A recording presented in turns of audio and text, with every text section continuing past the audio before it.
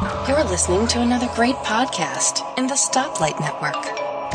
Tech Fan Podcast number 256. I'm Tim Robertson, but no David Cohen, unfortunately, this week. There was a medical thing he had to take care of in the family, so he couldn't make it this week. I do want to wish him well, and in his place is Owen Rubin. Hello, Owen. I could never take his place. Hi, Tim. This is your... David, I hope everybody who's sick gets well.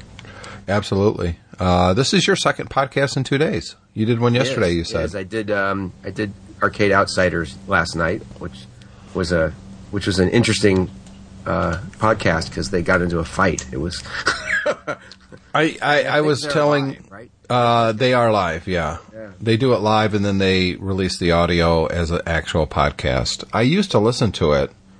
I finally unsubscribed because I especially like John. I like his YouTube show. I do too. But they talk about stuff that has nothing to do with arcades way too much. Beer all the time. And then they keep talking about these events, which I understand is fun to do, but 90% of the people listening are never going to go to these events, so they could care less. And if you spend 3/4 of a show just talking about an upcoming event, who cares? Well, I think that's what a lot of this was about last night. Was I guess what's the name of the Fun Spot? Yeah, Fun Spot Arcade.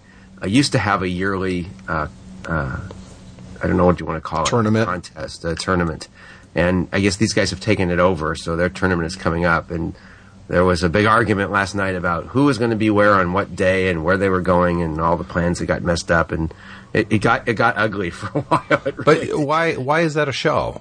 It's not. Right. Who cares? Talk about that offline. And if the whole thing is Arcade Outsiders, talk about arcades. Yep. I mean, personally, we talked a little bit about games and stuff, but it didn't last very long. No, and that's why I stopped listening, because my interest is in gaming, arcades, and all three of them have really big arcade collections. They do. And I know that John, in particular, I like his show on YouTube, restoring arcades and stuff like that, and going out and picking some up, and to me that's enjoyable. Why not talk about that kind of thing on Arcade Outsiders? Instead, it's how drunk are we getting, what are you drinking, and vile feedback from people. It's just it was. If that's their thing, that's cool, but it's not what I'm going to sit there and listen to. We did talk a little bit about arcade. When we did talk a little about arcades, I was trying to talk about the game that I've been trying to find for years. Which is? It's an old electromechanical from the 50s. Wow. And, I think the one name it was released under was called Titan. And the only reason, how when you're a kid you see things and they fascinate you? Yep. So Titan is a shooting game, one of those old rifle games, where at the time I didn't know this, but you look like you're looking at a 4x4 grid with these pink rubber balls sitting in the holes. And when you shoot the ball, it pops it out of the hole, and then it bounces around and falls back into a hole. It's very random. And you get score by getting 4 in a row or four corners, so very bingo, tic-tac-toe-ish. Mm-hmm. But it uses a half-silvered mirror, so the balls are actually down in the base of the game, and they're shooting straight up.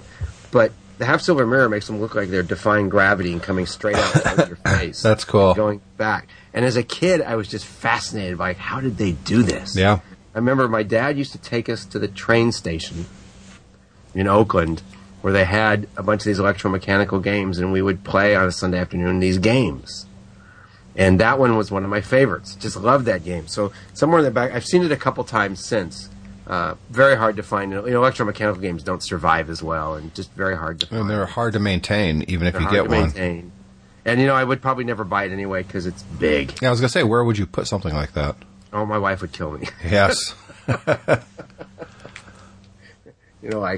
So I have 3 games in the house right now. 3 arcade games. Well, yeah, one's I have my old Pac-Man that was the prototype.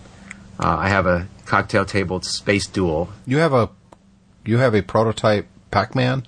I have prototype. I'm sorry, not Pac-Man. I have a prototype Dig Dug. Sorry. Oh, okay. Yeah. I was thinking about what was it. It has a Ms. Pac-Man board in it as well, but it was a prototype Dig Dug.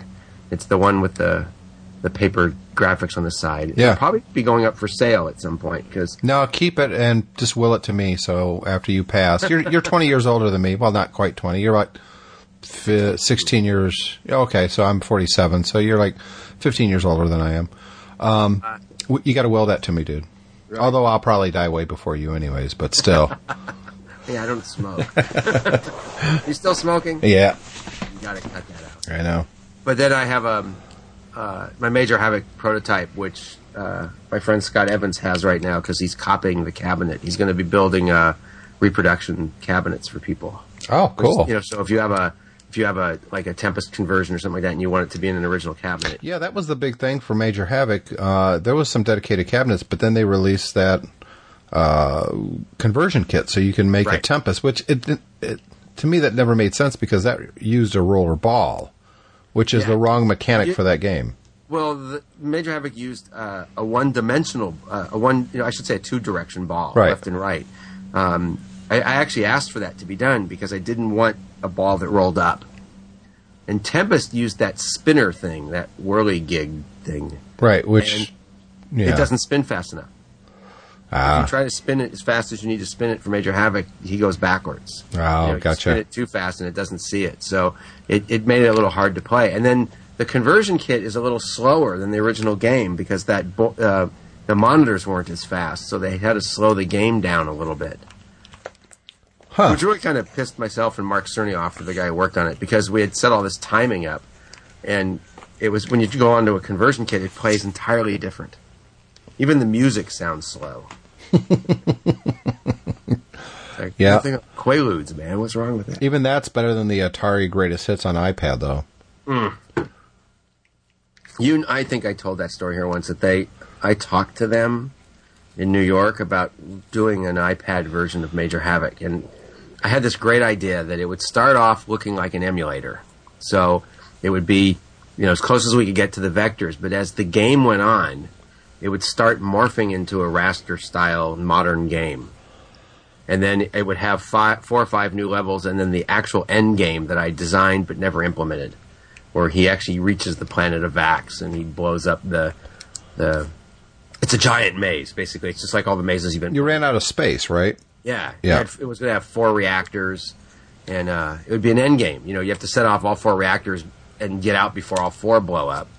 And that's where they were manufacturing the ships and the robots and everything, and then you'd win the game. And so they said, "Oh, that sounds fantastic. What's your budget?" So I went home and I looked at it and I said, "Well, I could probably do that, for $100K because it was going to take a while. I had to build an emulator. I had to build, a lot of new content. I had to reprogram it from scratch. There's nothing I can use, right?" And then they call back, "Well, how much can you do for $70,000?" No, so they're going to start nickel and diming it down. So they got it down to like $25K. And Yeah. They said, "What can you do for $25K?" I said, "I can walk out of your office." Yeah, I don't blame And you. I did. And then so they came out with Atari Greatest Hits. And so I got asked a question yesterday, not on the podcast, but by someone else online. What did I think of emulators? And I said, I have a sort of a love-hate relationship. I think it's very cool that people get access to games they would never otherwise ever see. So it gets a whole new audience. But they don't play well because playing with a keyboard and a mouse just doesn't work. Right. Well, it depends. Depends on the game. I'm of the same opinion as you. Emulators are great to resurrect stuff that's kind of homeless.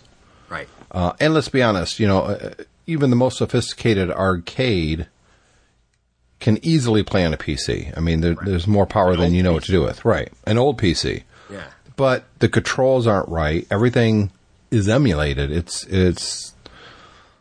It's not as good. But there are some platforms that, honestly, it makes no difference. I'll give you an example. Super Nintendo, NES, Atari, where you can plug in a joystick to a PC. Right. And it just works great. I was thinking of arcade. Yeah. Games. Some of them you can play, because up, down, left, right plays pretty well on the keyboard. Yeah.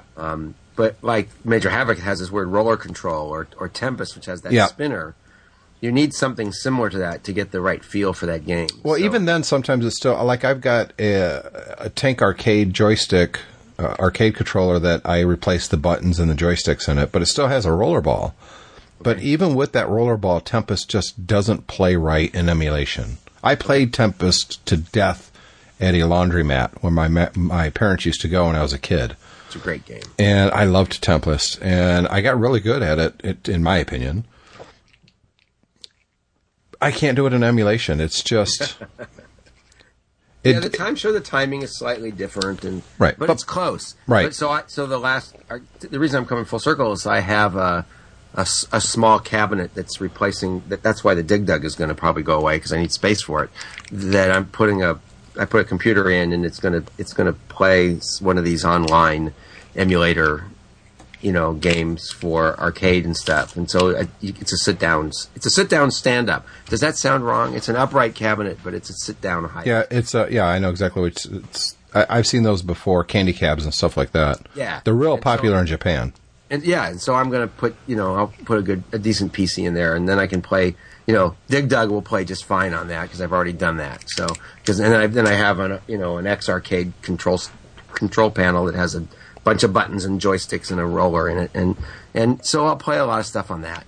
But there's just and I have a pinball game. My favorite pinball of all time was Funhouse, and I have a Funhouse. I've wanted for the last a little over a year now a actual virtual pinball machine that looks. There's been some cool ones. Oh, there's some awesome ones. And is it exactly the same as regular pinball? No. But for me, it doesn't make any difference because I've always kind of sucked at pinball. And I would rather it looks exactly like a pinball machine, but the playing field where you'd usually see the bumpers and the balls and all that is a screen, is a big TV. It lays flat. And then there's another monitor above that, so you have your scores and the graphics and all that. And I've seen some. The back glass. It's yes. really kind of nice. Yeah. They look awesome. I saw one. There was a pinball at the zoo, in Kalamazoo, swap meet type of thing that I went to last summer. And I took Chad Perry and another guy I know named Aaron who listens to the show. So hello, Aaron. I don't think I've ever called out Aaron on the show before. And we went, and they had a couple of virtual pinball machines that was done really, really well. They looked and they felt like an actual pinball machine. It's got the controls on the side. They even had the little plungers to launch the ball. It was so amazing. It's disappearing from modern games. Have you noticed that? Mm-hmm. Yeah. So one of the things about pinball that was always so cool is you had what they call the skill shot. Yep. And you got to pull it just right. And if you pulled it too little, it would miss the skill shot. If you pulled it too hard, it would go past it. Now they do it with timing. Right. There's a button. You have to press it at the right time to get it to launch. And it's not the same. It's not the same. I liked it. And Funhouse has two plungers, one on each side. Oh, really? So there's a thing called the steps. And if you get the ball into the steps, it comes down into a plunger on the left side, and that becomes a skill shot where there are 3 spots that it can fall into. Each one is a different value, or you can go up all the way around to the top if there's nothing to shoot for. And it's because the character will go play on the steps. Right. When he says that, if you can get it into the right channel, it ends up on the left plunger. But that's kind of interesting. Well, last week I was talking. Visual pinball, I think, is the one is the thing you're talking about, and it's actually very cool. I've tried setting it up, and I just failed miserably. I didn't spend a whole lot of time doing it, to be honest, but it was enough that I was like, if I ever do this, if I ever have the money, I'm just going to pay someone who knows what they're doing, can actually build a really nice one, and do all the programming and everything, and I'll just, give them a couple grand and I'll have it. Yeah, the one I saw, they had put, it had 2 HD monitors in it, and they built it into a pinball cabinet. Well, a lot of them actually they create the pinball cabinet, so it's a replica of. Okay, replica. Okay. Yeah, like a Williams really cool, because what I liked is that they emulated the back glass. Yes, exactly, and it looks amazing. When you picked the game you were playing, the back glass appeared. Yep. If you like that though, there's Pinball Arcade for iOS. Yeah, I've got a few of them. Zen Pinball is actually really good. No, but there's one called Pinball Arcade. It's not cheap is the problem. You have to buy each table. Although they give you a free table a month to play for that month. But Pinball Arcade is an iOS app that plays real pinball games. And it's actually that would be not fun. bad. I think you can download it for free, but then the tables, you either buy them each or by season, and they have about 35 games on it now, and they are the original games. So I've played Funhouse on it because I own a Funhouse, and it actually is damn good. Yeah, the mechanics of the ball, and it's really, really good. Yeah. You don't get the imperfections of the playing surface like you do an actual pinball machine, and you can't really tilt. Well, they give you a nudge. Yeah, but too it's much it tilts, but it's more annoying. Yeah, exactly. But I'm way into arcade games. Owen actually designed them for a living at Atari, so that's kind of why we're talking about this. I was talking last week that with my Super Pac-Man, the monitor it needs a cap kit, but instead of investing a whole lot of time and all that, I like Super Pac-Man, but as a standalone arcade, and I can't fit another one in here with the 3 other ones that I have.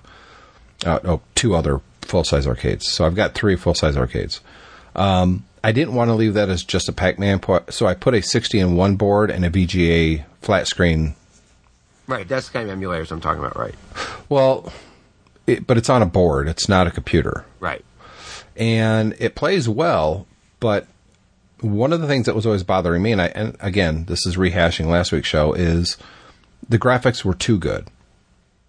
It's outputting VGA, and like Miss Pac-Man, as an example, is a solid yellow color. Well, that's not what she looked like in the arcade, because the monitors, you'd see the scan lines. So yeah, I bought... That's right. There was scan lines. Right. So I bought a scan line generator off of this guy. Scan line generator? Oh, they do. Yeah. And I actually did a little research. The one that he sold me, this guy on Facebook in this group, on this arcade group, I don't want to say how much, but it was really, really cheap. But if you go out and buy one, it's like $70.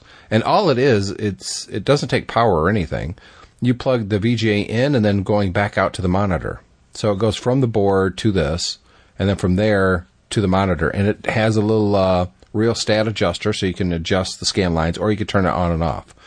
And it looks so much better to me. Oh, that's interesting. You have to emulate the old analog monitor. Exactly. And it looks more... Does it change gameplay? No, it really doesn't. But it feels more like... Well, I've been playing a lot lately, actually. Donkey Kong Jr. I suck at the game. I really do. I'm lucky if I get to the 3rd level. It's just I'm looking at these scan line generators online. That's kind of cool. And it's solving a problem that really doesn't exist. But if you want a more authentic look, and especially at the price that I got this for, I just really couldn't resist. I was like, you know what? I'm going to put it in there, and if it sucks, it was dirt cheap. But it doesn't suck, and it does exactly what I wanted it to do. If you look in the show, you know the brand name of it? If you go to techfanpodcast.com, Owen. Oh, last week. Yeah, I actually have a link. No, I don't. I thought I did. I do not have the link in there. Oh. I'm just looking online. If you Google it, there's dozens of them. Yeah, let me see if I can find it real quick. Scanline generator. So, actually, it's the very first one. I know about this gadget. It's a very cool idea. I've got the SLG 3000. I'm looking at like a T-SLG, and so yeah, SLG seems to be the one that keeps popping up. Yep. And I like theirs because, like you said, there's no power supply plug-in, so it just goes through. Yep. Where does it get its power? Let's get its power from the monitor connector. I don't think it needs it because it's just it's interfering with the VGA output, right? Yeah, I'm looking at this picture though, and it's got 2 chips on it, so they have to be powered up. Yeah, it's got to be more of a phantom power thing that is pulling through the VGA. Yeah, it's got to be getting it from. Yeah, that's probably enough. Yeah, it looks like it just drops out lines every so often. But they're pretty. I mean, they're tiny. Yes. Yeah, it puts a filter on the video, which is kind of cool. I like this idea. I'm gonna have to find one of these. It's, you know what? I'm really happy with mine. I'm sending you an actual text on Skype, a picture, and that will show you the one that I've got.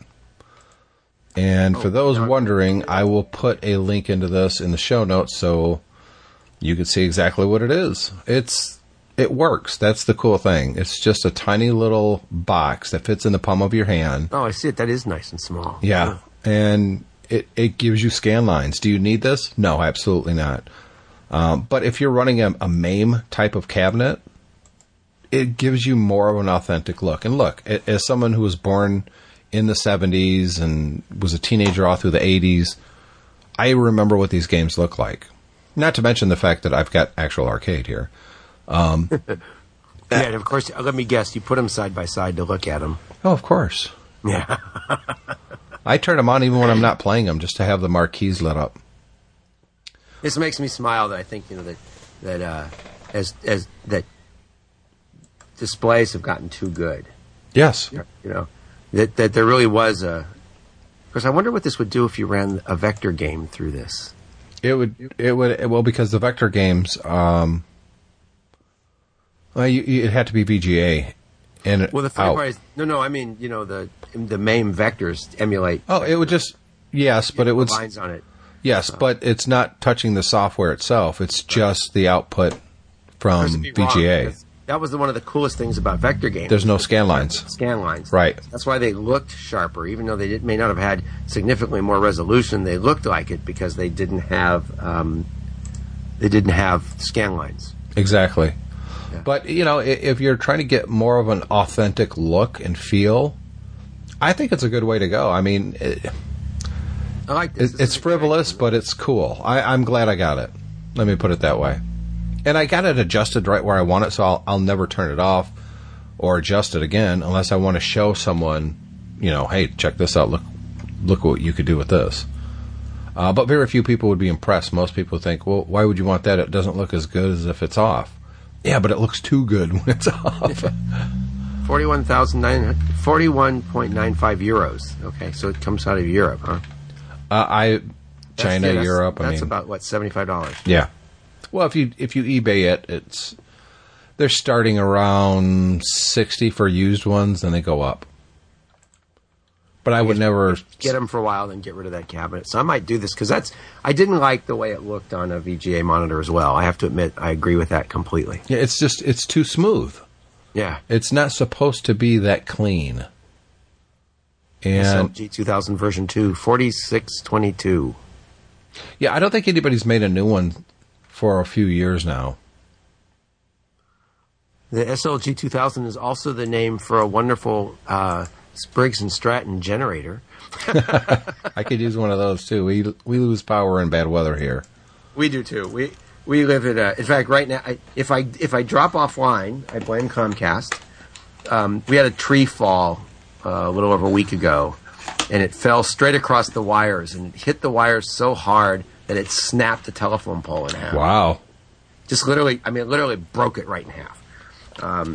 And so our power went out. It was like 5 o'clock in the afternoon. It was a sunny day. It was really nice. And we're like, okay, why'd the power go out? So I call PG&E and hey, our gas company and gas electric company, hey, what's going on? And our phone was out, or our cable modem was out because I have UPSs on this thing, and it went down to the cable. So we took a walk around the neighborhood, and of course, there's this pole snapped in half. So it took them 18 hours to get the power back on because they had to take out the old pole and put in a new pole and move all the wires. And so I walked down there the next day because our phone and Comcast was still working kind of funky.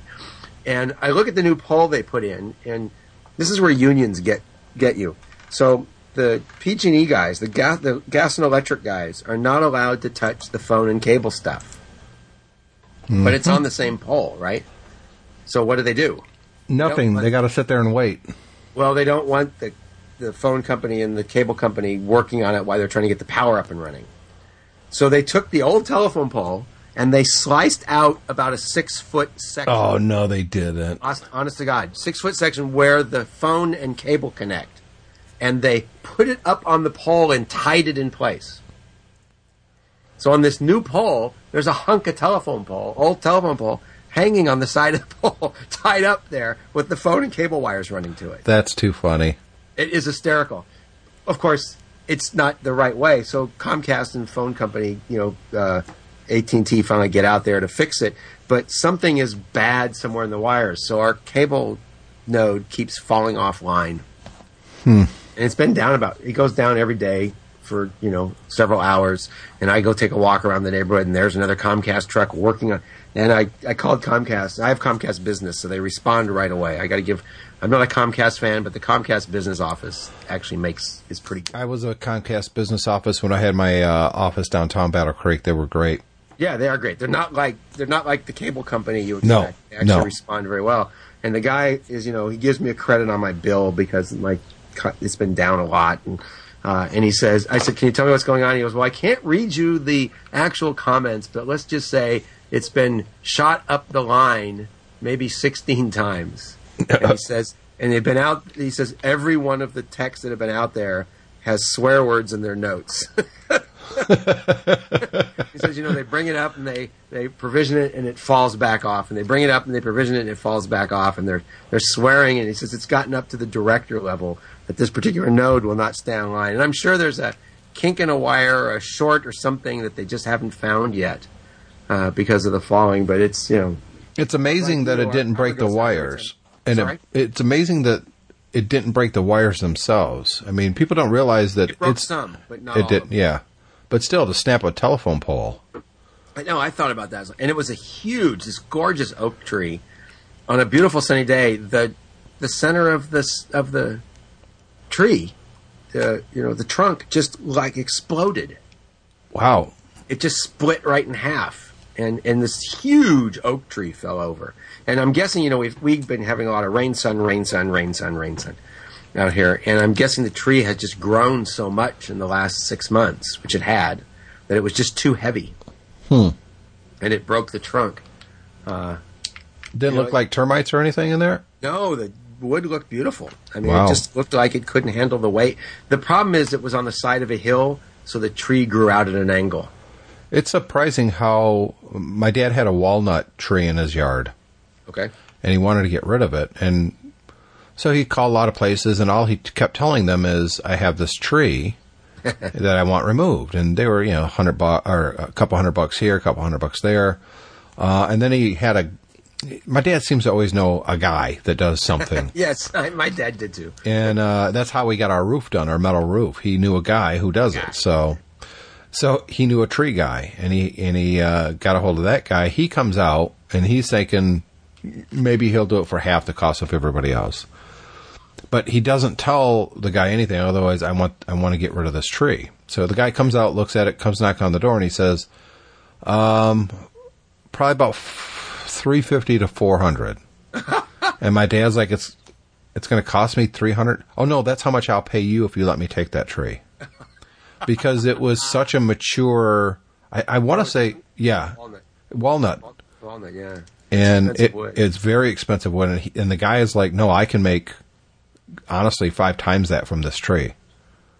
So it was a win-win for my dad. He got rid of the tree that it was growing right next to the house for so many years. It was actually right outside my bedroom window growing up. It's a very heavy wood. Yeah, too. And it was growing kind of at an angle away from the house because it wanted more sun. And so it was going to be a pain in the butt to get it out of there. And the root's still there. The stump is. He couldn't get the stump. It's just too close to the house. There was no way to do it. But my dad made money to get rid of a tree that he had been wanting gone for many years. It's funny. Yeah. If it's the right kind of wood, it's expensive. We have a giant redwood that sits next to our house, which we've checked every once in a while just to make sure it doesn't fall down. Now, aren't those protected in California? They are. You're not. Well, so when we moved into this house, there's one in the back, 2 on the side, and like 5 in the front. And someone had planted 5 trees within a foot of each other. Stupid. So I know how big they grow, right? So you have to get permission to cut down a redwood tree. So Oakland says, "Oh no, you can't cut those down. Not unless they're dying." Well, they got so close they started to die. So we took out every other one. And we replanted 2 of them, and one of them actually took. That tree was like 10 feet tall when we moved here 20 years ago. Now it's probably 100 feet tall. Welcome to the Tech Fan Podcast, where we talk about trees. Yeah, well, so we had the same guy, though. That this guy came and said, well, this is $8,000. I said, for what? And he says, I'll pay you to buy that redwood tree. Yeah. Yeah, those things can be worth a lot of money. Oh, and let's take a quick break, and we'll be right back. Here we go! Curious about Nintendo? Well, check out the Nintendo Club podcast. This podcast is done twice a week. We dive into all things Nintendo. We dive into retro. We dive into current games, what we're playing, what cool Nintendo news is going on. Check it out here at the Spotlight Network, the Nintendo Club podcast. We broadcast this live out every Sunday evening starting at 8 p.m. Eastern. Check out the NintendoClubPodcast.com website for more information. Back here on TechFan Podcast 256, Tim Robertson, Owen Rubin, our occasional co-host here on TechFan. Miss talking to you, man. Hey, it's been a while. Yeah, thank you. I like talking to you as well. I mentioned here on the show that At Minute relaunched and with Sam Levin, but unfortunately it doesn't seem to be going anywhere. He hasn't produced any content in 2 months now. But he was doing video stuff for AtMinute.com. Right. What we'd really like to do is relaunch At Minute as an audio podcast, and you and I are talking about that as well. So, yeah, I'm seriously considering. I just have to find the time. Yeah. Well, I leave for Vietnam in a week or so. Yeah, got drafted, huh? Oh yeah. I didn't get to go there in the draft, but I'm going there now. So we want to thank MacSales.com for sponsoring this episode of TechFan. They've been our sponsor now. This is their fifth week, Owen. Cool. Now, obviously, I'm a big OWC fan. Yeah. They if you're a Mac user, you know who OWC is. MacSales.com is the URL, and I like to pick different products from them to talk about on the show as part of their sponsorship. And this is a product that was released when I was at OWC. I was showing a lot of people this at trade shows, and it's the OWC Drive Dock. And this one is dual bay. Now, the one I have here at home, Owen, is a newer tech, Voyager S3, which is a much older model. I picked it up probably 3 years ago. And what it is, it's a little box that you can take a bare hard drive and slide it down. And to me, that makes much more sense than having 4 or 5 external drives with their own cases each. If you buy the bare drives, it's a lot cheaper than buying an actual drive with an enclosure from like Western Digital or Seagate or something like that. Well, it's funny you should mention that, because if you were to look at my desk right now, there are 1, 2, 3, 4, 5, 6, 7, 8 bare drives sitting on my desk that I want to get all the data off because they're older ones, and I haven't looked at them for a while. Right. And I have an old hard drive opened up so I can unplug it and plug one back in. I'm looking at this thing going, I'm just going to go buy this. Yeah. Well, the neat thing about this, it's a lot easier. Right. Well, this uses SATA drives, 2.5. So SATA drives. Yep. The 2.5 and the 3.5 inch drive. So the laptop or a desktop hard drive will fit in here. But when I say hard drives, I do mean SSDs as well. Right. So you slide these down in the top. And the neat thing is if you've got a bunch of drives and you're trying to kind of consolidate, this is a dual bay drive. And it connects via Thunderbolt 2 or USB 3. So it's going to be extremely fast. Extremely fast. And because this is dual drive, you can literally have your new master drive in one slot and the drive that you're copying from and just swapping that one in and out. Yeah, I like that idea, which is exactly what I've been doing. Yeah. I've been copying, but I do it across, USB 3, and it's pretty fast, but it would be nice if they were on the same device, because it'd probably go even faster. It would still go through the computer, but because it's going through Thunderbolt 2, it's going to be extremely fast. Yeah. Or USB 3. Let's not pretend that that's not fast either. It is. I wish I would have picked one of these up at an employee discount when I was there. I haven't. I didn't. I really wanted one, but it was like, well, I've got a Voyager, so I don't really need this right now. I really wish I would have got it because all my different backups are bare hard drives. So I literally have to swap out different drives in my Voyager. And that's also where I keep my main media library. My main media library isn't an external case. It's a bare hard drive sticking out of my Voyager 24/7. Cool. So if I want to do a backup of something, I have to eject my media drive. Right. So I can't watch anything in iTunes at that point. put the backup drive in and just wait until Carbon Copy Cloner or Time Machine is done doing its thing, swap that drive out. And usually what I'll do is I'll back up all my photos to OneDrive. It's just tedious. How do you back up your media drive? I have an old drive that I have plugged into it. It's a FireWire 800 drive. And it's just for my media backup. Okay. I think there's also some old migration Macs on there as well. I need to go through it. It's like a 3 terabyte drive. I need to just go clean up a whole bunch of the junk that's on there. I do too. I just was at Costco a week ago, and I bought a 5 terabyte drive. Yeah, to consolidate. But here's my problem: is I'll buy a bigger hard drive. Sorry. That's my problem, though. I'll buy a bigger hard drive, and I'll just dump all the stuff from my older, smaller hard drives onto it. Get rid of those drives, but I haven't really cleaned anything up. Right. You know, I need to go through that. And if it's an old clone from a machine from 4 years ago, I'm literally backing up multiple OSs and all the preference files and the libraries. I got to stop doing that. I need to get selective. I do too. But it's really time consuming. I always thought if I was going to design an app at any time, it would be some way to go through and say, here's all the same files, here's all the old OS files. You don't need that. Have it do it automatically. That would be good. But it'd be a lot of research to figure out what you move, right? Because especially on a Windows system, you can't just move only the app. Right. Right? Because they have all these other support files. And even Mac now, when they install, they don't just install an app. Sometimes they install, app support files and library files and all these different things. And so it's a lot more difficult now. Yep, absolutely. Well, it was always like that, though. I mean, back in the day, we'd have control panels and extensions as part of... I remember installing Adobe and 3 extensions. One of them was really crashy. So this thing's on sale right now, $245. I mean, it looks pretty sweet. Mm-hmm.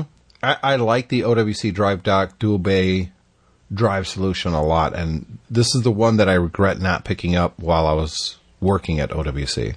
I will put a direct link to this product at macsales.com in the show notes, so if you're interested, check out mymac.com, techfan.com, or the stoplightnetwork.com, and follow the show notes, the link from the show notes, show 256, and pick one up. It's really cool. I really wish I would have bought one of these. Yeah, I can see. I'm just flipping through Mac Sales because I haven't been there for a while. You can now buy an 8 terabyte drive for your PC. Wow. I mean, for your laptop. That's crazy. 8 terabytes. And it $387. I mean, that's what you used to pay for, a terabyte. Well, hell, if you go back far enough, that I remember when that was a 120 gigabyte disk, and that was, oh my God, we'll never fill up that space. If I remember what the HD80s used to cost from Apple, they were probably that same price. Yeah, they were in there. I remember how big those were in the day. Huge. I had one for a long time. I still have an HD80 sitting on the floor over here. Because I got rid of most of my old Macs, but I kept my Mac SE. Yeah, that's a good one. And I put a 4 gigabyte drive internally because the drive that was in it had just the little 40 megabyte drive that came in. It had just died, so I took one of my laptop drives and pop it inside. I was in my shed the other day looking for something, and I every now and then when I'm in my shed, I look up on a shelf, and there's an old Mac sitting in there, and it's dirty and grimy, and I've had oil sitting on top of it, not in a container, but right. So it's not clean by any stretch of the imagination. I don't even know if the damn thing works anymore. I don't have a monitor to hook up to it. It's an old Performa 410. It was the very first Macintosh I bought. I ended up giving it away or selling it dirt cheap to my Aunt Dar. And she ended up giving it back to me after she got use out of it and bought something newer. But that's the machine that I started My Mac magazine on. Oh, my God. That's the only reason that I still want to hold on to it. That's my only vintage Mac that I care about keeping. And you'd think I would keep it in better condition than sitting outside in a non-heated shed under, cans of oil, but... Well, so, you'd be surprised it probably would just start... The oil is probably keeping it in good shape. So I was I went out to lunch with a friend, and then there was this secondhand store right next to the restaurant. So I said, let's go look inside there. So I see this guy digging through a big box of old electronics, and he pulls out the black G3 laptop. Yeah. It's missing the keyboard. It looks like this thing has been stepped on a couple times. But the display was still intact. And so he's like digging through it. And I said, well, what are you looking for? He goes, I just want the battery and the memory. So he takes it up to the counter and he says, I just want the battery and the memory. The guy says, no, because I was near the counter. He goes, no, you had to buy the whole thing. $25. So Was it a Lombard or a Wall Street? That's a good question. It's the... Does it have USB? Yes. That's a Wall Street. Wall Street. Okay. So he pays the guy. He pulls the stuff out, and he picks up the computer, and the guy says, "I don't want this part." Right. And the guy goes, "It's yours." So he looks at me. He goes, "You want?" I said, "Sure." So because I needed a few parts to put I have an old Wall Street. I put it back together. So he hands it to me. So I bring it home. So this thing really looks crappy. The reason I took it is it came with a power supply, and my Wall Street power supply had died. So he gave it to me for free. I offered him some money. He wouldn't take it. So I plug it in, and it boots. Of course, it boots to a question mark. No hard drive? No hard drive in it. But the onboard memory was enough to boot it up and bring up the little symbol saying, hey, I don't fight. So I plugged a USB hard drive into it, and the thing booted up and ran. That's funny. That is just hysterical. So now I'll probably end up taking it back there and giving it back to them so they can sell it to somebody else. Yeah, somebody could use it. It just made me smile. And the screen was in perfect shape. Right, there was no damage to the screen. It just was missing. The keyboard had been crushed, so there was no keyboard in it. I tell you, it's sometimes people don't pick up old. Look, if you're into collecting old computers, and I kind of was for a little bit, but I'm not anymore. I don't care about my old computers. They're just taking up space, and I'd rather have the space back than an old Mac sitting there. But anyways, I remember garage sailing once with Julie. And we stopped at this garage sale that was actually a teacher for one of our kids. And I'm talking to him, and I noticed these old Macs sitting there. And one of them, I believe... Now, I'm thinking of a different story. No. Uh-oh. Mixing two together? I'm mixing two together. A long time ago. Before I was even married to Julie. I think. Yes. It was before I met Julie, so I was single. I was working for this company, and I was doing repossessions and stuff like that. But I was at this house, and they had this box, and it was a white Apple box, cardboard. And I asked them about it, and they said they had a garage sale, and it didn't sell. I said, well, how much do you want for it? They wanted like $5, so I took it. I looked in there briefly, and I thought I saw an SE30, but I saw keyboards and all kinds of stuff. So I bought it. I gave them $5, brought it home, opened it up, and it was actually a 128K. Oh, my God. And it had the mouse, the keyboard, a whole bunch of discs. It even had the cassette tutorials that shipped with it. I wish I had kept my 128K now. That's one that I wouldn't mind keeping as well, because it's the original, you know. But what's funny is you could buy these old computers, and if they don't look good, chances are you could clean them up pretty easily. The Magic Eraser. I don't know if you probably know what this is. They're made by... Mr. Clean. Yes. There's generic ones, too. I bought on Amazon some Chinese knockoff, like 25 or 50 of them for like $3. If people don't know what he's talking about, they look like a sponge. You get like a cloth or sponge that you get them lightly wet, and you just rub them on things, and they just seem to lift the dirt right off. Right. I don't understand how they work. Because they're super, super, super fine sandpaper in essence. Okay. That's kind of the technology. Amazing. Yeah, you don't put soap on it or any kind of detergent. In fact, that hinders their ability. You just get it. You just get it a little bit wet, wring out almost all of the liquid, all the water, and it just cleans. You know what else they're great for? And I bet you never thought of this, Owen. My leather couch, they work great on. Your cables, all your computer cables. Oh, that's an interesting idea. So you hold it in one hand and just kind of squeeze the cable and slide them across, and it cleans up cables beautifully. If you even got one, especially the older cables that are kind of getting a little tough and brittle feel, you run that through it, and a couple times it starts feeling a little bit more supple. I used to use, what was that stuff you'd spray on the dashboard of your cars? Oh, Armor All? Armor All. I used to use Armor All on my cables. Yeah, that's not good, though. Yeah, it turns out when it dries out, it makes it worse. Yeah, it makes it worse. It breaks down the plastics and stuff. Plastic, yeah. I didn't realize that until I started seeing cables melt. Right. Well, most of the plastics are oil-based, so... Yeah. And it starts stripping it out. I have a leather couch in the den And of course, my blue jeans seem to dye it blue because it's a white colored. Yeah. And the Magic Eraser, you just get a wet and rub it over, and it cleans it right off. Those are Magic Erasers. It was a perfect name for a perfect product. Yeah. It's magic. I mean, it will clean up so many things very, very quickly. Don't use it on plastic, though. That's you got to be careful on clear plastic. On clear plastic, yes, because it's abrasive. It's abrasive; it'll scratch. But if you have an old beige iMac, dude, it will make it look like it's brand new. It really will. I have my SE up there, and this is what, I don't know if you can hear this if I turn it back on. Oh yeah. But so I hadn't booted it up for a while, and the disk that I moved stuff over to, I was able to get the hard drive up long enough to clone it, and it made me smile because it started making sounds that I'd stuck in my old Mac. So it's running the old operating system that I had when I had this. I had this one at Apple. This was on my desk at Apple, which is, I think, one of the reasons I probably kept it. Let's see if it talks. It's booting. It boots. I'm always amazed at how fast they boot. There it goes. Welcome. Yeah. I remember I remember the startup sounds. I remember that welcome. Yes, welcome. That was from AOL. Yep.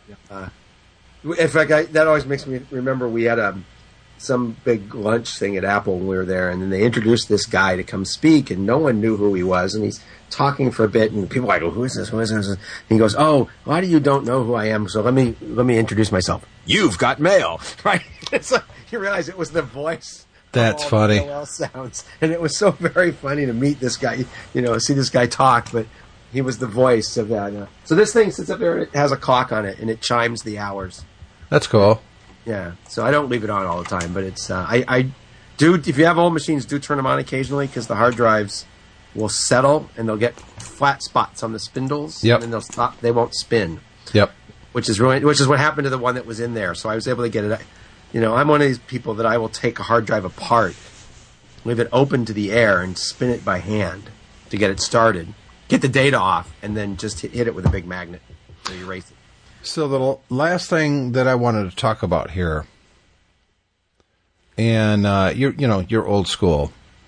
I am old school, and we're both. We've been associated with MyMac for many years. You've been there 15 years. Yeah, it's been a while. I remember you reaching out, and going, "Hey, come play." Yeah, I really appreciate. It was great getting to meet you. I've appreciated that ever since. Well, I found you because of a book I bought.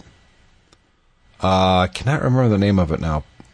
Somebody Kent wrote it. Stephen Kent. Steve Kent. Yeah. And it was all about classic video games. And at the time when I bought it, I was more into classic console gaming. And I was into that way before everybody else because I bought all these consoles and video games. You were into that very early. Yeah, because I've got stuff that's actually worth quite a bit of money now. People are really looking for them, and I don't look for them anymore because I bought them back in the early 2000s, mid 2000s, when nobody else was collecting this stuff. So I was finding ColecoVisions for $10 on eBay, free shipping. Now if you still had them, you could probably turn around and sell them. I do still have them. I never got rid of any of my video game stuff. Okay, so you could probably sell them for 10 to 20 times that, right? Yeah. Oh yeah, that one I could. But as I was reading this book, it was just fascinating, and I came across Owen in that book, and quite a few people I was actually looking up online to see if they've done anything else. And I remember looking you up, finding your website, and at the bottom of it said it was made on a Mac, and that's what made me reach out. Yep. That's right.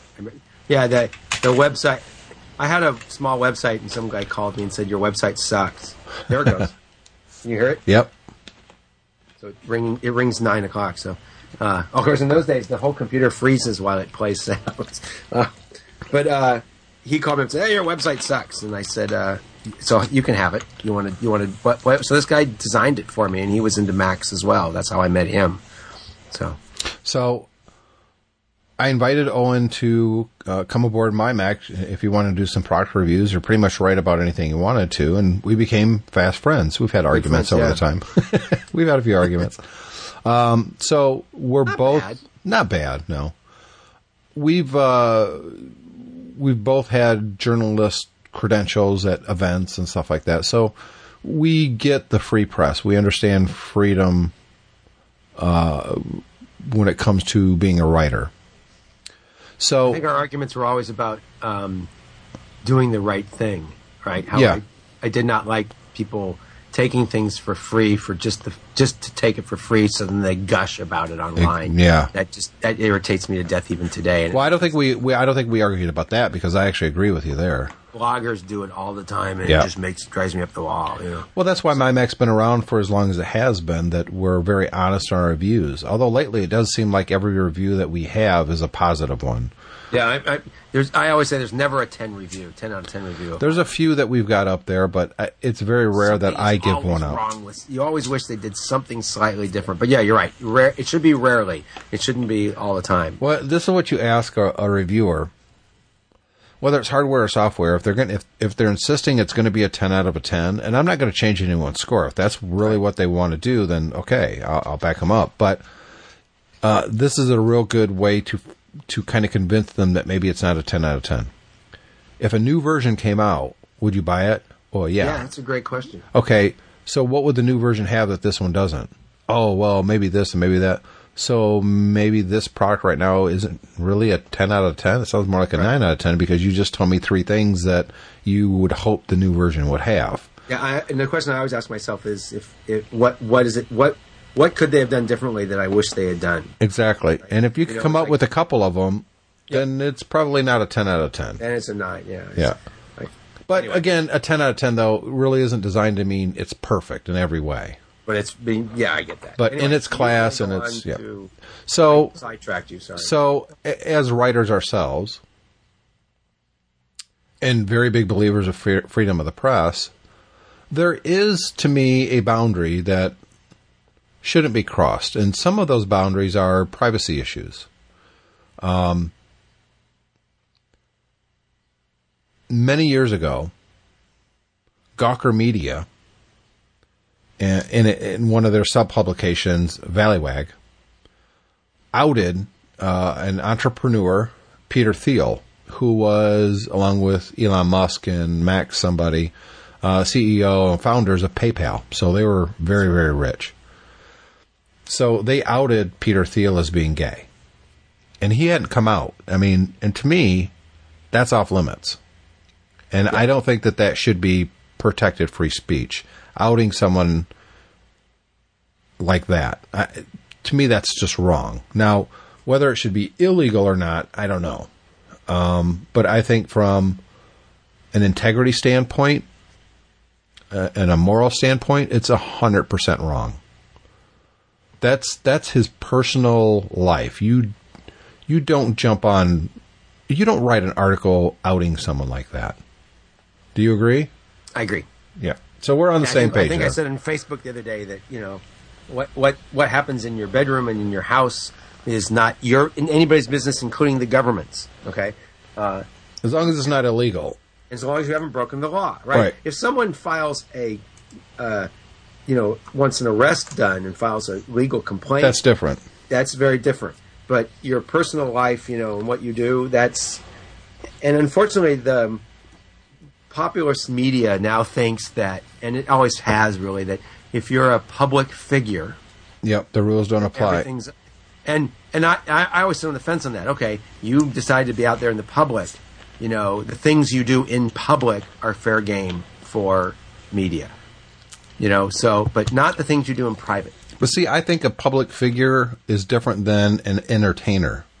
And I also don't think that an entrepreneur who founded a company is or should be considered a public figure like that. Yeah, and that's where you and I probably split a little bit. If they're playing the media all the time because they want the media, then they've set themselves up in their public life. Peter Thiel never did that, though. He was never did that. No, we he agree. was. So that's what I'm saying. We agree. Yep. The private side of his life is nobody's business. So Valleywag outs him as gay, and that's kind of Gawker's whole thing, talking about the privacy of others. A lot of their, I don't want to say a lot, but quite a bit of their content was rumory stuff, and it wasn't in the public good. It was gossip crap, which I'm not personally in favor of reading. It's not my thing. But if somebody else wants to read rumors, go ahead. Right. But they outed this guy. That's just wrong. Right. Well, he didn't sue him or anything. But what he did is he kind of waited in the weeds. So a couple years ago, Gawker literally posted a sex video that was taken privately of Hulk Hogan. Hulk Hogan? Yep. Yeah. And Hogan sued them and won like $130 million or something like that. But he won. Well, it turns out Peter Thiel was the one paying for all the lawsuit for Hulk Hogan. Hulk Hogan. Exactly. So he was the financial backer.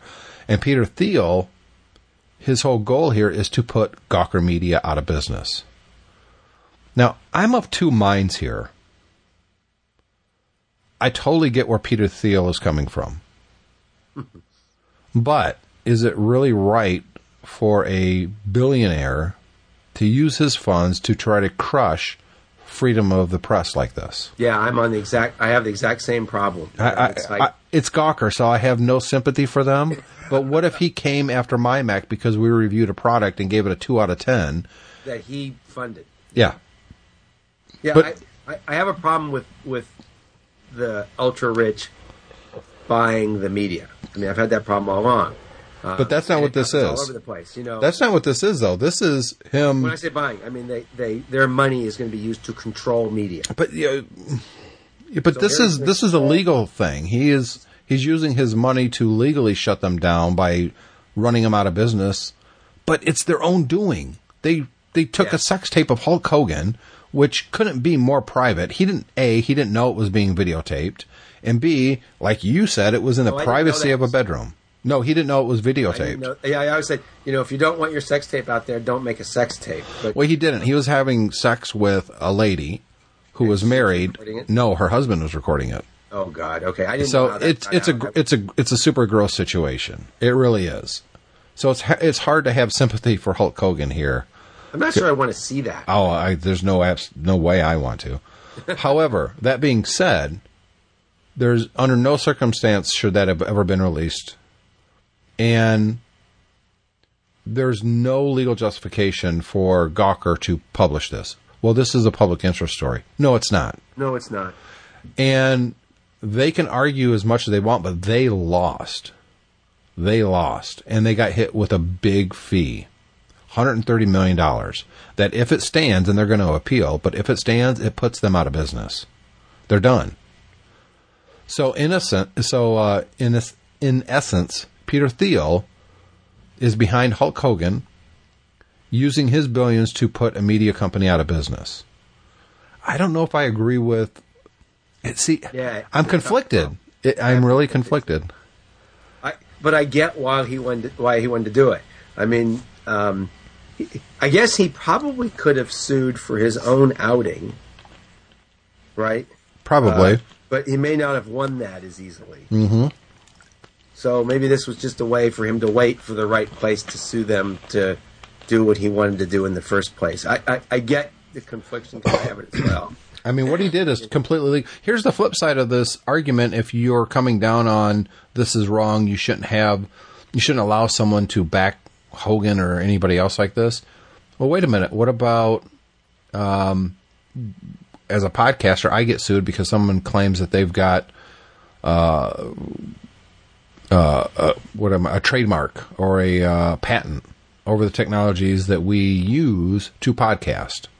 Now, look, we didn't invent, GarageBand or RSS or anything like that, but this guy's got a patent. He says that you're in violation because you're doing a podcast, and that's what we have our thing on, right? I can't afford to fight that. Well, there's organizations that will help me. So if you don't allow Peter Thiel to back Hulk Hogan in his legal battle, are you saying then that I can't get an organization that's like the EFF? Like the EFF, perfect example. Yeah. I can't go to the EFF and have them represent me because I seriously have no problem with him backing Hulk Hogan. I don't think I do either. I just think that maybe it wasn't the right thing to do because Hulk Hogan was also wronged. Yes, and he probably couldn't afford the amount of money it was going to take to, he's not that big of a figure anymore. He probably doesn't have the millions it took to fight probably not Gawker on this. And I think, Gawker made a couple mistakes.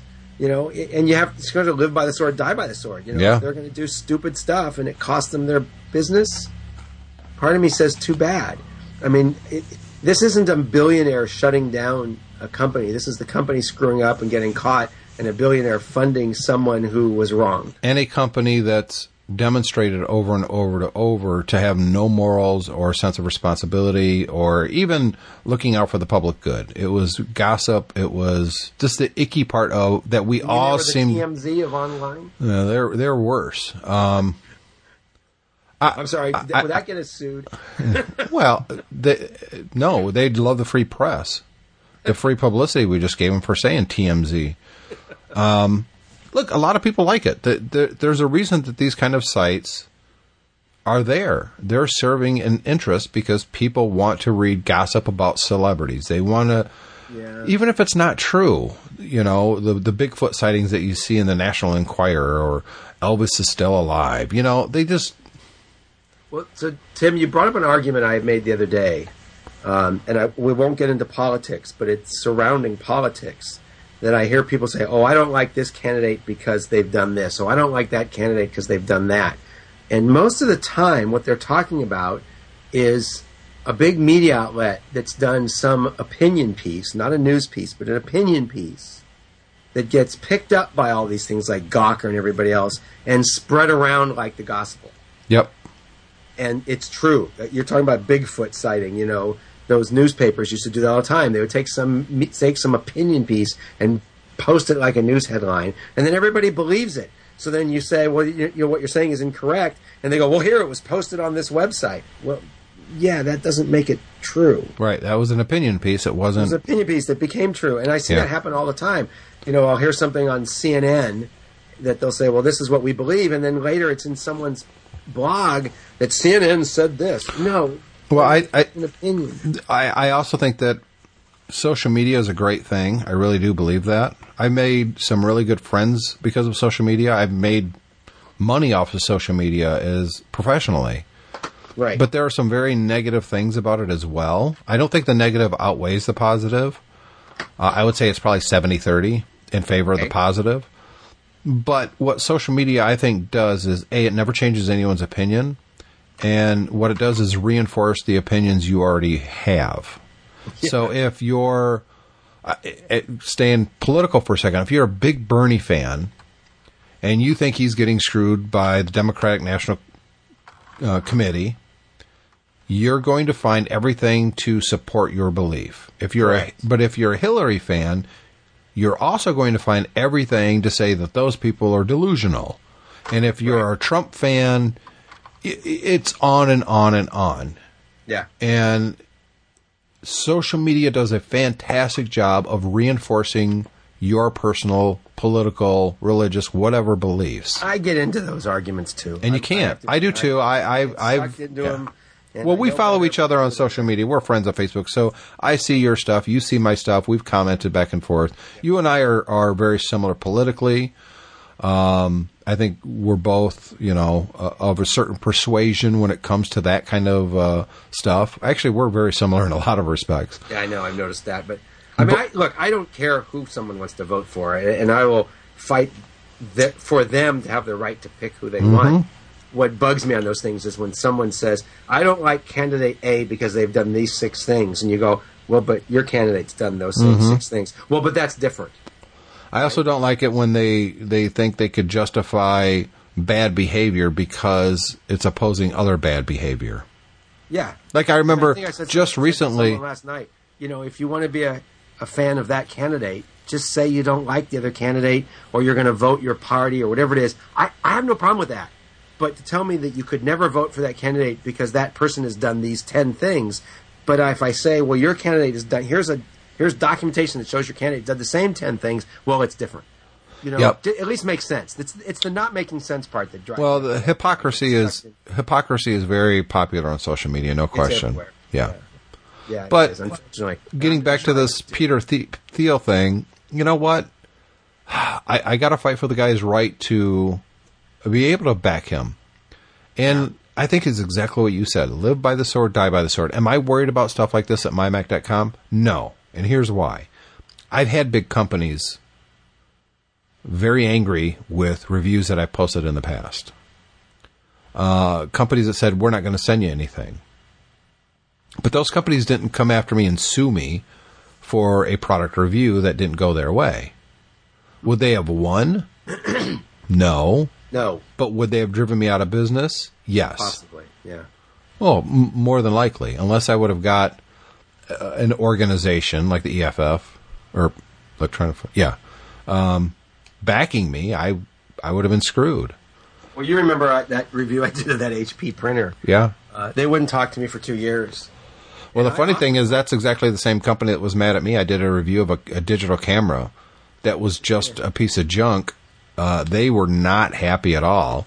And I actually did something, Tim, that I don't normally do. I sent the piece beforehand to the PR person and said, this is so bad I'm willing to pull it. Mm-hmm. Right? I feel badly about this. And they said, no, you have to do what you think is right. Which I appreciated that they weren't going to. I mean, I would have pulled it if they'd asked me to, because I just was not kind to that particular printer.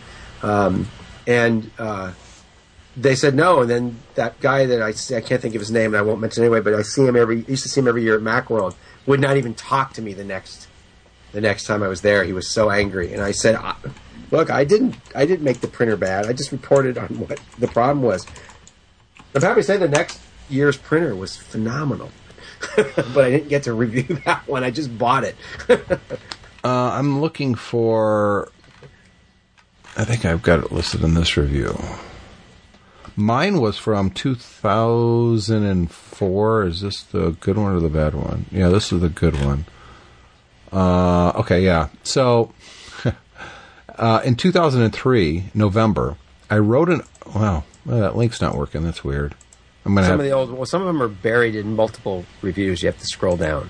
The old input brought them into, the link points to the top of a long list of reviews. Yeah, November 2003. I need to go look at those links. Right. It's the content is there, but for whatever reason, sometimes WordPress kind of screws it up. I did a review of an HP PhotoSmart 435 3-megapixel camera, and it was horrible. I mean, it was really bad. And at the end of the review, and I've got to try to remember what I wrote, but I basically said, this does not feel like an HP product. This feels like a cheap Chinese product that HP is copying for whatever God knows reason. This is not the standard of quality that I'm used to from HP. Okay. So they were not happy. They didn't want to send me anything ever again, and blah, blah, blah. And then finally, and I know that this review was actually printed and posted in the area where all the engineers worked in the digital camera division at HP. So they all read it. And I had a product manager from that division, actually reach out and say, hey, we read your review. We actually agree with you. Can I have the engineer who worked on, our head engineer for the digital cameras, actually call you? He'd like to talk to you. I'm like, yeah, okay. Wow. So he calls me up and he says, the part in your review that says it feels like a cheap Chinese product is exactly correct. That's exactly what it is. They just put the HP brand on it, and it was to be sold at the low-end market. That was going to be their entry-level camera. But the one that they actually were very proud of, that they actually designed, was an HP PhotoSmart 935. It came out at the same time for $349. Okay. And he personally wanted me to get one and review it because he wanted to assure me that this is the HP quality that we're proud of. We're not proud of the other one. We're not going to sell it anymore. We're not going to import it anymore. We took our brand off of it. That the review kind of woke up or opened some eyes. And the digital camera people there at HP were never happy with that camera anyways. They didn't want to put something out that they didn't design with their branding on there. Okay. So they sent me, and I did the review in January of the 935, and I gave it a 4 out of 5. We did a 5-point scale at the time instead of 10. I gave it a 4 out of 5, and it was a nice camera, and it was exactly what I was expecting from HP. So sometimes they'll be mad at you, and sometimes a bad review will actually help a company make better decisions. I've got calls from companies that said, "Oh, thank you for pointing that out." Yeah. That's a good company that will do The that. one thing that HP said I got, like you did when I did that printer, they actually, I got a call from the product guy, and he said, I want you to keep it because we want to do some software updates and firmware updates and send them your way and see if it solves some of the problems. So that you become kind of a non-paid product tester for them at that point. Yeah, and so they wouldn't take it back. They wouldn't let me send it back to them. And I was like, "Did you read my review?" Right. I was like, "I really don't want it sitting here." So we ended up of course, like a week later, my other HP printer, which was like 8 years old, finally gave up. So we used it for a while, but it was the problem is it was so noisy that every time my wife would print something, she'd have to leave her office to talk on the phone. Because they were trying to print so fast that the thing was just like banging around inside. And they actually gave me some upgrades that actually made it much better. They smoothed it out. Yeah. But it was shaking books off the table. And it was just... It's these two stories of initially a bad response to a negative review, and then the company doing the right thing that makes me sad that HP is in the trouble that they are today. They are a Silicon Valley milestone. They were the original. The company started in the garage. Yeah. You know, their success. They were one of the founders of Silicon Valley. In my yeah. opinion. No, it's not opinion. That's a fact. They absolutely were. And I hate to see a company that has this much history, and I think this much potential, in the trouble that they are, because they keep making bad decisions, and I think they keep bringing people in to run the company that doesn't appreciate that history or the engineers that work there. They're not innovating at all. Yeah, well, we had this. I know we're running out of time, but if you like you said, you read my Facebook post. I made that comment about Apple the other day. You know, it's just that Facebook brought up one of those memories of something I wrote 3 years ago when I was like, hey, come on, Apple, what's going on? Why are things getting so bad? Why is the software not working well? And I was late to upgrade to the latest operating system, and when I finally did, and they converted me from iPhoto to Photo, they threw away 10 years of organization of photos. Yeah, that's bad. And I just hit the roof. I was like, come on, really? If you're going to do that, at least give me the option of knowing that. So all the organization of I go on trips that last 2 weeks, and I put them all together in a trip album. Well, they said, no, you really want those by date. Right. And they undid all that stuff. It's like, I think Apple's having the same problem HP's having. They've lost their edge on innovation. I mean, HP makes a damn good printer. We got the latest one from Costco not too long ago, and it blows me away how good that printer is. Yeah, it doesn't surprise me at all. They make, and it was dirt cheap. I think Epson and HP are doing the best job in printers right now. I've got a new HP coming for review. Yeah, I was reading I found my old review, which was from 2008, and I did finish it by saying at the end that even with all these problems it had, the one thing that was amazing is that the print quality was stunning. Yeah. And it's stunning on draft. I use all my HP printers in draft. My ink lasts twice as long, and unless I'm printing a photo or something, it works fantastically good. Yeah. It just, I'm sorry to see them not, innovation. And maybe this has just happened everywhere. I'd be curious to get some of your listeners' feedback on this. Do you feel like hardware innovation has plateaued?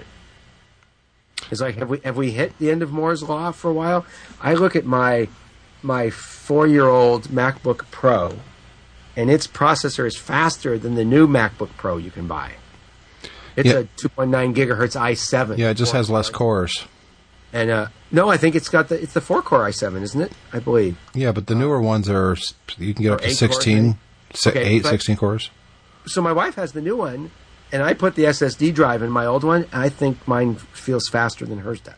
I've got a 2011 MacBook Pro 15-inch sitting here, and one of the last ones with the drive in it, right? Yes, and I put an SSD in it from OWC, our sponsor. That's what I did.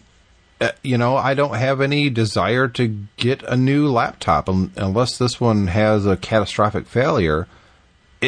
It's fast. It's great. Yeah, I could plug in. Mine too. The only thing I wish it had was Thunderbolt 2, because I do want this dock that we were talking about earlier from OWC. I agree with that. But other than that, it hasn't. I mean, Apple's. You used to, like you were like me, you used to lust after every new Mac that came out. Yeah. Because it had moved the bar up. But I mean, even on PCs, I use an old PC, a PC in my office from Acer. It's got to be 6 years old. And I go look at the new ones in the store, and they don't feel any faster, and they don't seem to offer me a whole lot of new features. Like I was talking about on here on TechFan, and you and I actually talked about it on the phone last week. When it came time to replacing my wife's MacBook, we got one of these tiny little PCs. I mean, it's super, super tiny. Yeah. I talked about it on TechFan 254 2 weeks ago. It's a Quantum Byte Windows 10 mini desktop PC. Windows 10's not bad, actually. It's not bad at all. I'll be honest with you. If I wasn't such a hardcore Mac user, I would totally be using Windows 10 right now. And I am using Windows on quite a few different devices. I do too. I actually said the other day that when we were in Seattle last time, we went into the Microsoft store, and someone had blindfolded you and dumped you in there. You'd swear you're in an Apple store, right down to the same tables. Yep. I mean, they copied it exactly. Yeah, but Apple's changing that now too. I know they are, but yet with Groves too, which we can see in San Francisco. We have a brand new store here that's just amazingly good. They replaced the one up at the Hill, right? The one that was on, I don't know if they've closed the one on, I haven't been there yet. They put one on Union Square, which was about 2.5 blocks from the old one that was on Market Street. Right. And I assume the one on Market Street is going to close. Yeah, it is. The new one, though, it's the first one to have, instead of a Genius Bar, they call it a Genius Grove. And for people who haven't seen that, instead of having a bar where you stand up and talk to people and everybody's crowded shoulder to shoulder, they've spread it out into an area with trees and benches and smaller tables where you have a lot of room to spread out, and you can sit down with a Genius now, and on the table. Much better. Work, you have room, and it's actually very nicely done. I don't know if they're really going to change the laws of physics, because I suspect it will fill up with people as well. But it's nice. But if you spread it around, it will still feel more spacious. And there's so many Apple stores, they're not going to be able to take that concept as far, because they're in malls and there's only so much space. But no. So I went to the Microsoft store and I played with the Surface ProBook, or whatever it's called. It's the high-end Surface device, and I loved it. I mean, I absolutely. I said, if my computer dies tomorrow, I may buy this. Yep. It should have been an Apple product. That's exactly what I've said when I first played with one too. This is what Apple should have, a Mac that's just like this. They should. If for those people who haven't seen it, the keyboard contains a battery and a coprocessor and some other things that, when the keyboard and the display are docked together, you get a high-speed laptop. But you can just undock the keyboard. You can pull it off, and the display is a touch screen that allows the use of a stylus, and you get a very powerful pad. Now, it doesn't last as long as an iPad because it's more powerful, but it runs in lower power mode when it's... But how many people use an iPad until the battery's dead? I have, but not usually. Right. Usually a couple hours at the most, and then you plug it in. It felt good. The hardware construction was gorgeous. Yeah. And it's a beautiful looking device, and I'm going, that should have been an Apple device. Apple should have had it. Well, Microsoft, I think, within the last 5 years, figured out how to do hardware good. Yeah, they did. They really did. And even their software, I'm very impressed with this.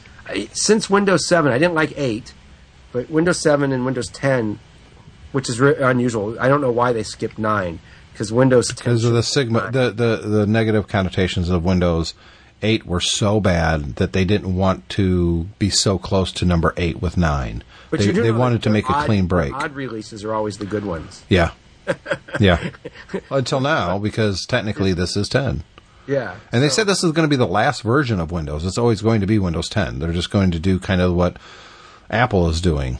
They'll call it something else, maybe? Yeah, but it'll still be Windows 10. Yeah. Yeah, I've seen their ads. Their ads kind of like, your kids will know goodbye because they're horrible. Windows 10, blah. Yeah. But I want to see innovation again. I'm using an Android phone now because I worked with Andy Rubin, the guy, one of the inventors of Android, no relation. And he gave me this gorgeous Sony phone and said, try using it. And I actually find myself liking it now. Their latest update of their operating system is so iOS-like. It's really scary. They even bringing in things like sliding down to search and pressing and holding to delete. I mean, it's the same damn phone. But you're right. It's not the software that's the problem nowadays. It's the hardware. It's just not. There's no innovation there. There's maybe VR, but to do? I don't know, man. I put that out to the listeners. What do you guys think? Send us. Tell me what I'm missing. Yeah, let us know. It's theshow@techfanpodcast.com, or go to techfanpodcast.com and leave a comment, or hit us up on social media. What do you guys think? Are we missing something? Is there some really innovative hardware things out there that would just blow us away? Maybe the 3D stuff, or the glasses, the VR stuff. I don't know. VR and AR is what I would guess to be the next big thing. But see, that again, that's the software generating all that. It's not. You're not going to look at one of these pair of goggles and go, "Oh my God, I have to have that." They look uncomfortable. Right. You don't really want to stick that to your face, and they are uncomfortable. Yeah. So, although the one, I worked at Cast AR for a while. I hate to plug them, but they're going for a very lightweight tabletop experience, very inexpensive compared to everybody else. I kind of like that direction because they say, well, we're going to be a gaming machine. And if they really get it down to what they want, where it's very lightweight like a pair of glasses, that's going to be cool. They're really working hard on the hardware side as well, and I appreciate that. But it doesn't. I still don't feel like I've done this mega jump like I was getting for years in hardware. And the thing is, maybe it's a little bit of the nostalgia thing for me, but I don't think so. I'm more into arcade machines and stuff like that now, which is very old hardware. That gets my blood pumping a lot more than... old is new again. Yeah, well, it's always been kind of true, but I don't know. There's not a whole lot out there hardware-wise that I see that really gets me excited. Yeah. Or new stuff. I still don't have an Xbox One. I have a PS4, but here's the thing. I don't think I've played it in a month at this point. I never bought a new game. Honest to God, seriously, the last console I bought was a Nintendo 64. Yeah. I have a Xbox, the original Xbox. I was going to say Xbox One. I have the original Xbox, but someone gave it to me. When they upgraded, they said, here's one that's been hacked. Don't get me wrong. There's stuff on... If I could give you one piece of advice, something that you could just sit down and play and have just a rip-roaring time, get a PS4 and a game called, what is it called? Infamous. There's an Infamous on the PS4. It's free roaming. You're this guy that has superpowers, and you roam around the city, and it's so much fun. It's easy to control. Yes. Yes. Yeah. That on a PS4 on a good screen, it looks amazing. The gameplay is very engaging. It's very simple to figure out how to control the guy and what to do. It's not really, I got to do all these different... I hate the games that, to do something very basic, you have to hit like 4 buttons, and I don't like that. Up, down, left, right. Yeah, exactly. The graphics look pretty... I'm looking at a video of it. It looks pretty cool. It's amazing. The story is good. And you get this sense of freedom playing this game that GTA gets there to a point, but this is, you can climb buildings and, It's like post-apocalyptic Seattle? It is Seattle. It's not, the apocalypse didn't happen. Okay. But yeah, if you've got the extra money and you just kind of want to get into a little bit more modern gaming just to have some fun, and look, and if you don't like it, you'll be able to sell it and get 75% of your money back. That is a really fun game to play. I liked it a lot. They had Infamous 1, 2, and an add-on pack for the PS3 that I loved. I still love those games, but this one, the graphics are so much better. It's really awesome. Yeah, I figured at some point when the PS5 comes out, I'll buy a PS4. Well, here's the thing. With the PS4, I've got like a good 12 games for it. There's like at least 4 of them I haven't even played yet. Every time I look at it and think, I should start playing that, I go, ugh. I just don't feel like it. I haven't bought one because when I got my Nintendo, Diane, my wife, said she became a video game widow because, I'd get these games and I would just play them Zelda, when I got Zelda for that thing, I had to finish it. Yeah, but you're older now, Yeah, maybe I don't play. I play such simple games these days. Well, that's my problem. I get up and where I have the newer video games are right next to my Super Pac-Man machine. So I lean against that machine to look at the shelf where the PS4 games and stuff like that is. So I'll start looking at those games, and I'll look over and I go, you know what? I think I'm just going to play Donkey Kong Jr. for the 5 minutes here. Let me see if I can beat my high score real quick. And I'll play that, and I'm done. And then I don't feel like playing another video game. I'm like, yeah, that was good enough. Yeah, I get that completely. So let's wrap up this episode of an extra long episode of Tech Fan. Oh, and I do appreciate you coming on. So long. No, I had a great time. I hope you did too. I did too. I always do. I always have a great time chatting with you. It's always fun. Not sure what we'll name this episode yet. Maybe old school. Random stuff. Random. It's not bad. Yeah.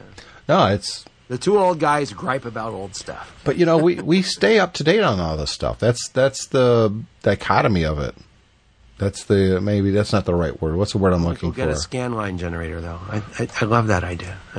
We're talking about VR and stuff like that, and then a scanline generator to add crappy graphics to a good screen. I mean, yeah, I want to make my graphics crappy. That's exactly. Yeah. Crappy graphics. That's the name of the episode. Crappy graphics. That's the name of that. I like that. And I didn't get to the feedback. I had two. Oh, I'm sorry. No, that's all right. I'll save them for when David's on next week if all goes well.